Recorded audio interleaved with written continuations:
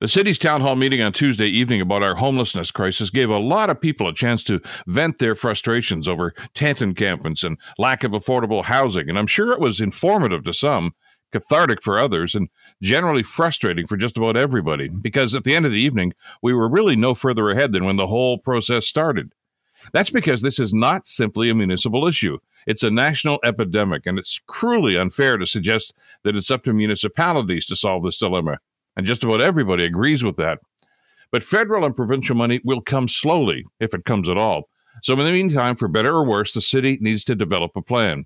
Lots of ideas floated around. The one that seemed to gain a lot of strength, though, we have a number of vacant school buildings right across the entire city that could be retrofitted to offer interim relief.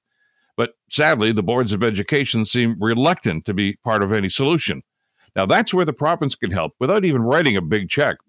Since the boards seem to forget that the people of Ontario paid for those buildings, the province should intercede and offer those buildings, which already have water and heat and washroom facilities, to temporarily shelter those vulnerable members of our community.